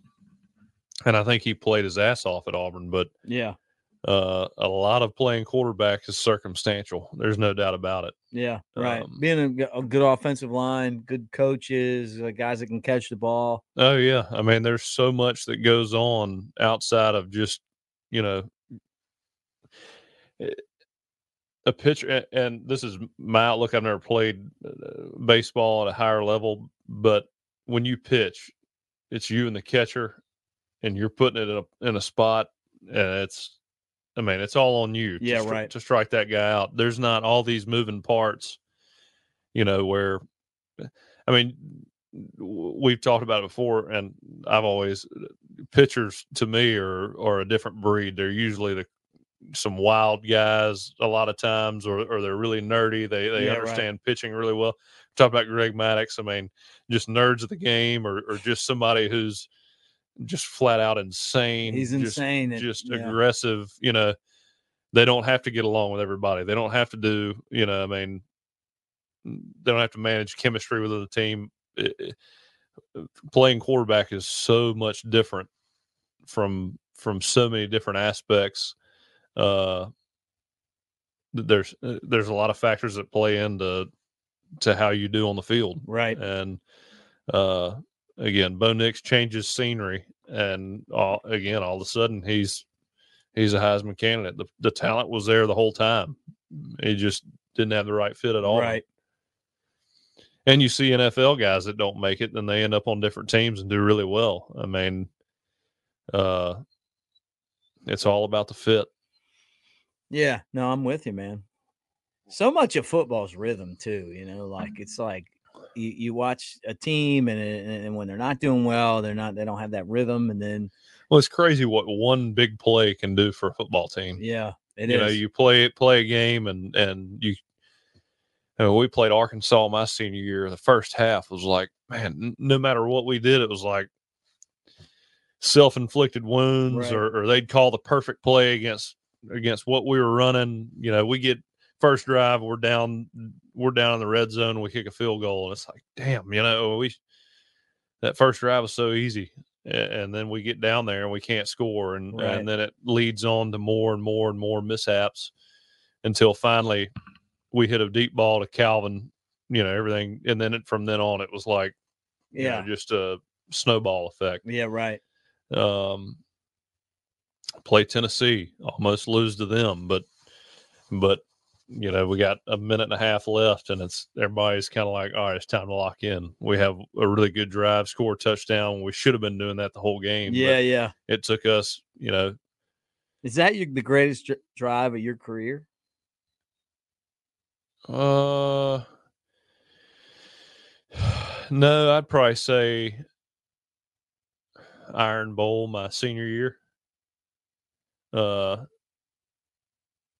Just because I know, I mean, but you weren't down at the end of the game though, or you know, no, but it was like 12-7, and like we had to score before we got into dangerous upset territory. When was that though? I mean, I remember it was like 55-44 or something. No, it was 28-7, I think, or 29 to. No, it was 29-14, I think. Was it there? Yeah. So, but this is still the game where Derek. Oh yeah, I'm thinking of the year before that. Maybe I'm not. No, the year before that we won like Auburn was ranked ahead of us when we played them in 2014. And we ended up beating them like 45-35 or something Maybe like that. that's it. That's the one I'm thinking of. So was yours in Tuscaloosa? No, it was at Auburn. Man, I know I was there. It's a game. I mean, we started Derrick off the Henry game. ran over him though, right? Or was that the year before? We had a hard time on offense. Did you? And I mean, we had a couple good drives. Well, we drive down the field, and then Adam, I think, made 4 field goals in the first half. Really? And then I'm trying to think. I mean, probably Auburn or Michigan State. We blew them out. Yeah. But I've been to so many of them. Jeez, I hate to say that, but they're always tough down there.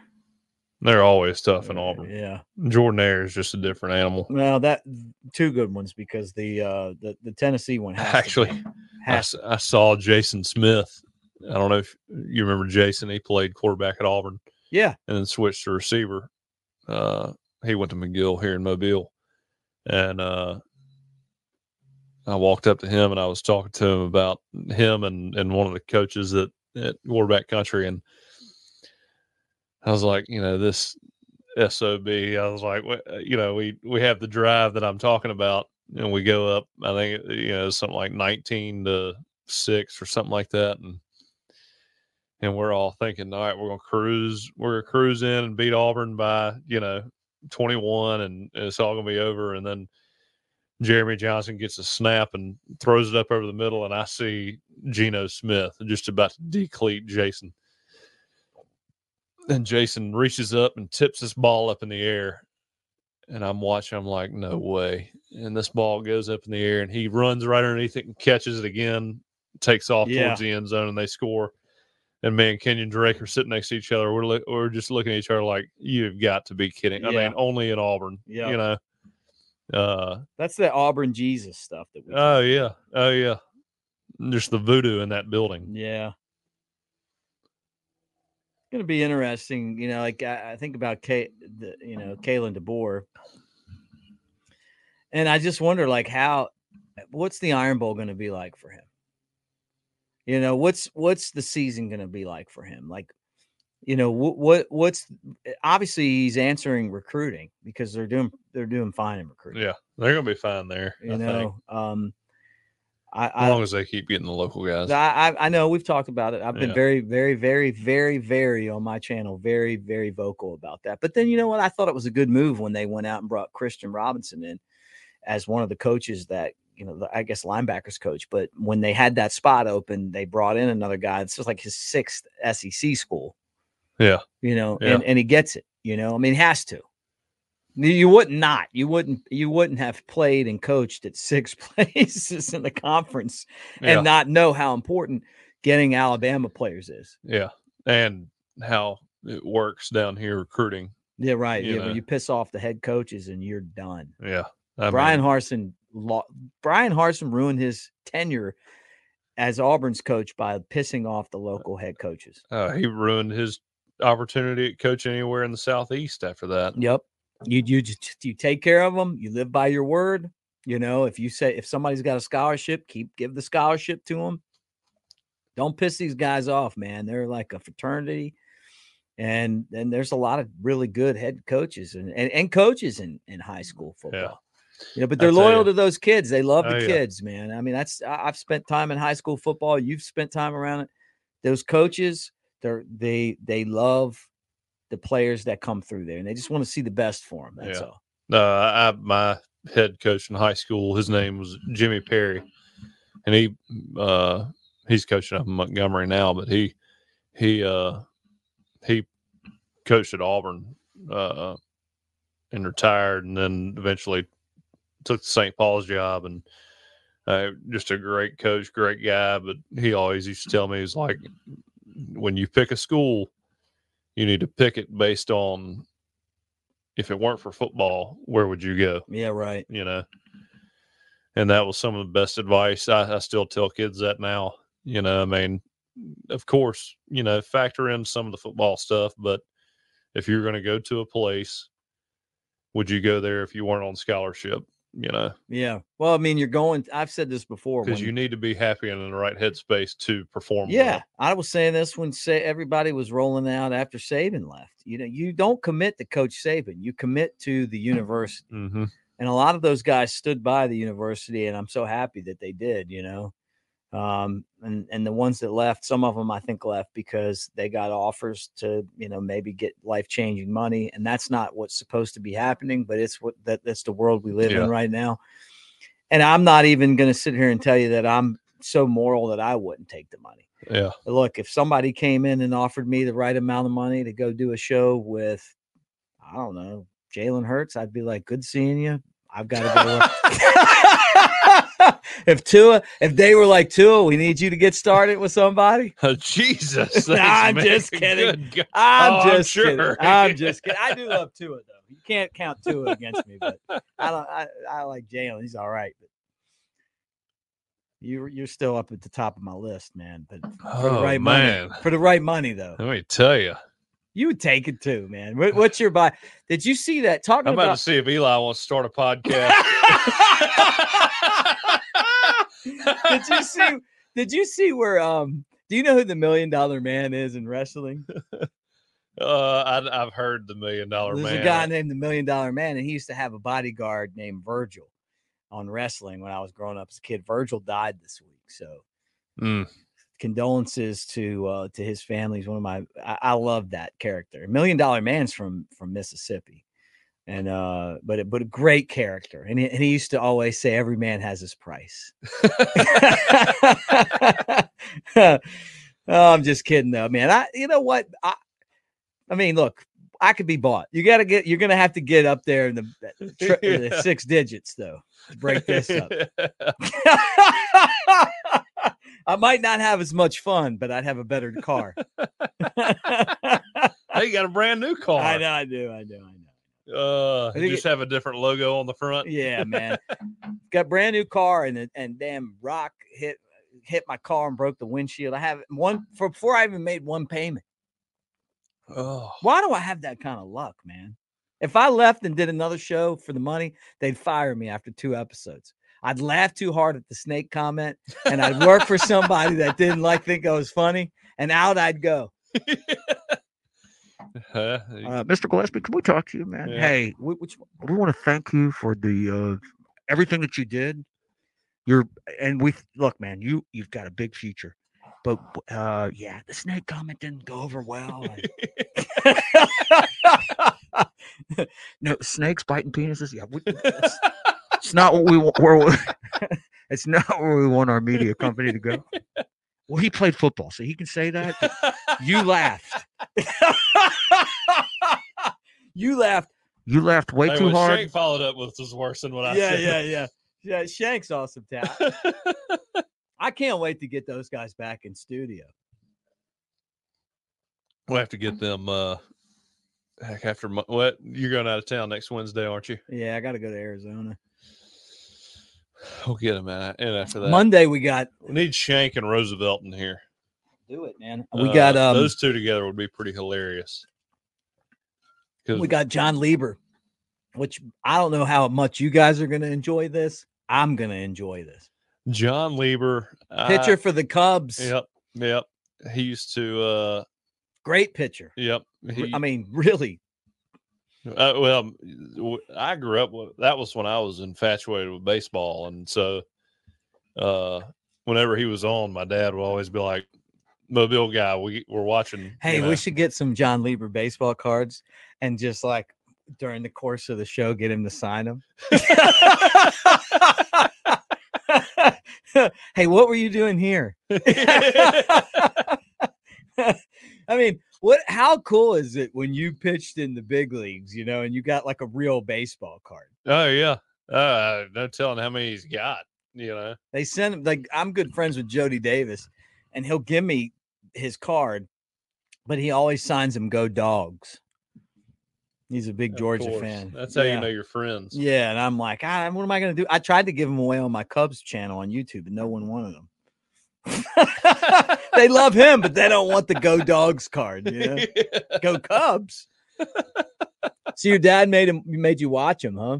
Well, I mean, well, we were watch baseball all the time, and so, I mean, I remember I used to love watching the Braves, but when I was eating up with baseball, I'd watch it, and I know my dad would talk about John Lieber when he'd be playing, and we'd watch him a lot just because he was from Mobile, and he was a familiar face and name, and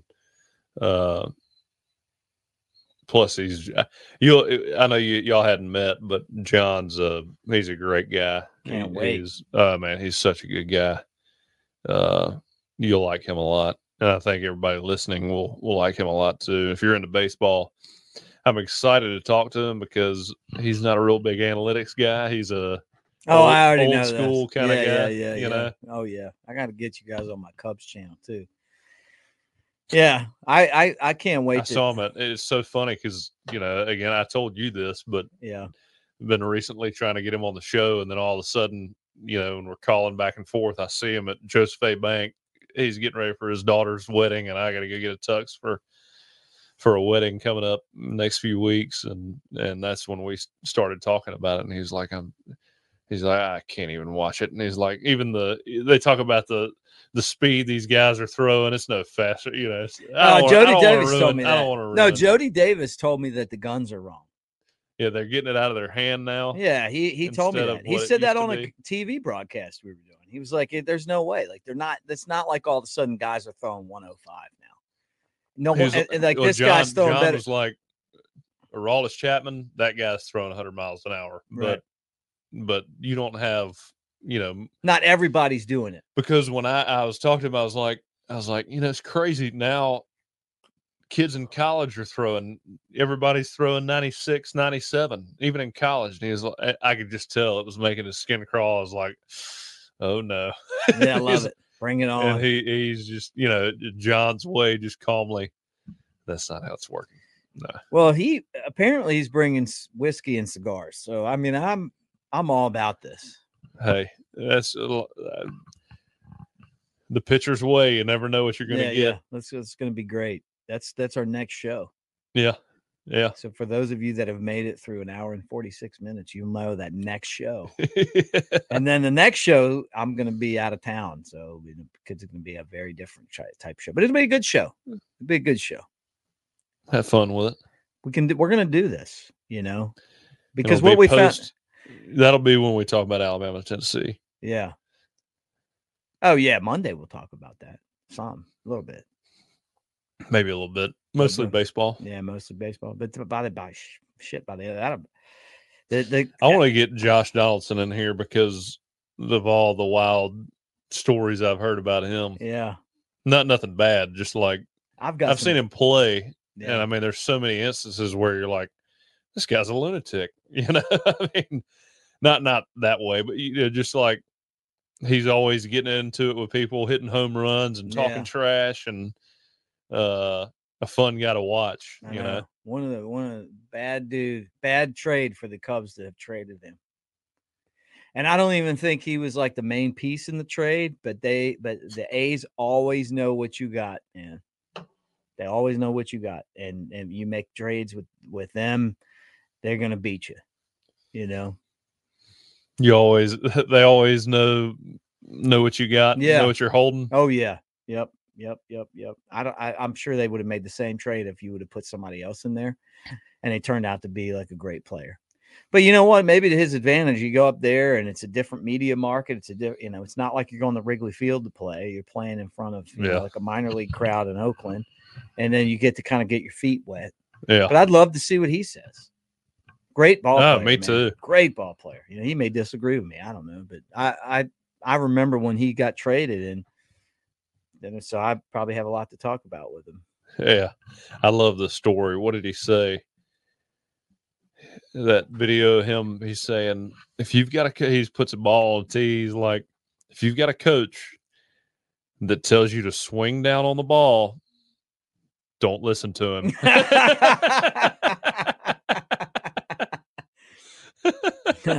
He like Oakland was all about, like, they were one of the first teams that were like hitting the ball in the air is a good thing. you know? Yeah, that was always when I was growing up, it was always ground balls are good. Ground balls are good. Right. Or hit line drives. You try to Yeah. hit the line, which I still think are good, but no, they want you to hit it in the air now. But the game changes all the time. I mean, it's you know, it's constant. Just make good contact. Yeah. Well, that's fun. So let's get them on, man. I mean, this is what the off season's all about. And guess what? Next week we got spring football too. Yeah. Exciting times. I know. Here we go. Just waiting on September. I know. I mean, the offense has got to be good. The secondary, I just can't see how the secondary is going to be good. But the minute that we're going to be all right. This is the new era. This is what the 8A game ends. We live in the mud, Mick. And the transfer portal opens 2 days later. So you know what you got and what you don't got, and you be aggressive in there. Yeah. Oh, yeah. You know? Yeah. Well, great show, man. Anything that I didn't get to that you want to talk about? I covered all the bases. We got it all. Looking forward to Monday. I am too, man. Well, great job. I don't say that often either.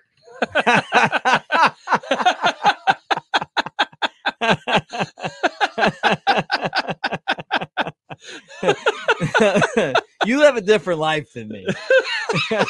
I just throw that out there. I do this for like everything I do. You got other stuff that you got to do. So Sunday night, you're probably like my dad used to be like, about 6 o'clock. Go to bed. Yeah. 6 o'clock, you're like, fuck. That means get to bed, get up in the morning, get ready and go off somewhere. Look nice doing it. Yeah, that's right. Well, guys, we appreciate all of you for hanging out with us here on Disrupt the Media's Elephant in the Room. And again, please like and subscribe, share with your friends, get in the comment section and tell us what you think. As we build this channel, you guys have made this what it is. And so for Jake Coker, I'm Mick Gillespie. Thanks for hanging out with us. Don't forget that we're brought to you by MyBookie, mybookie.ag. Up to 50% price match to $1,000 with the promo code Next Round. We will talk to you guys on Monday. And if everything goes as planned, we'll have John Lieber with us, the former major leaguer. We'll bring some of his cards and just randomly hand them to him. Thanks for hanging out with us, guys, and roll tide. Roll tide.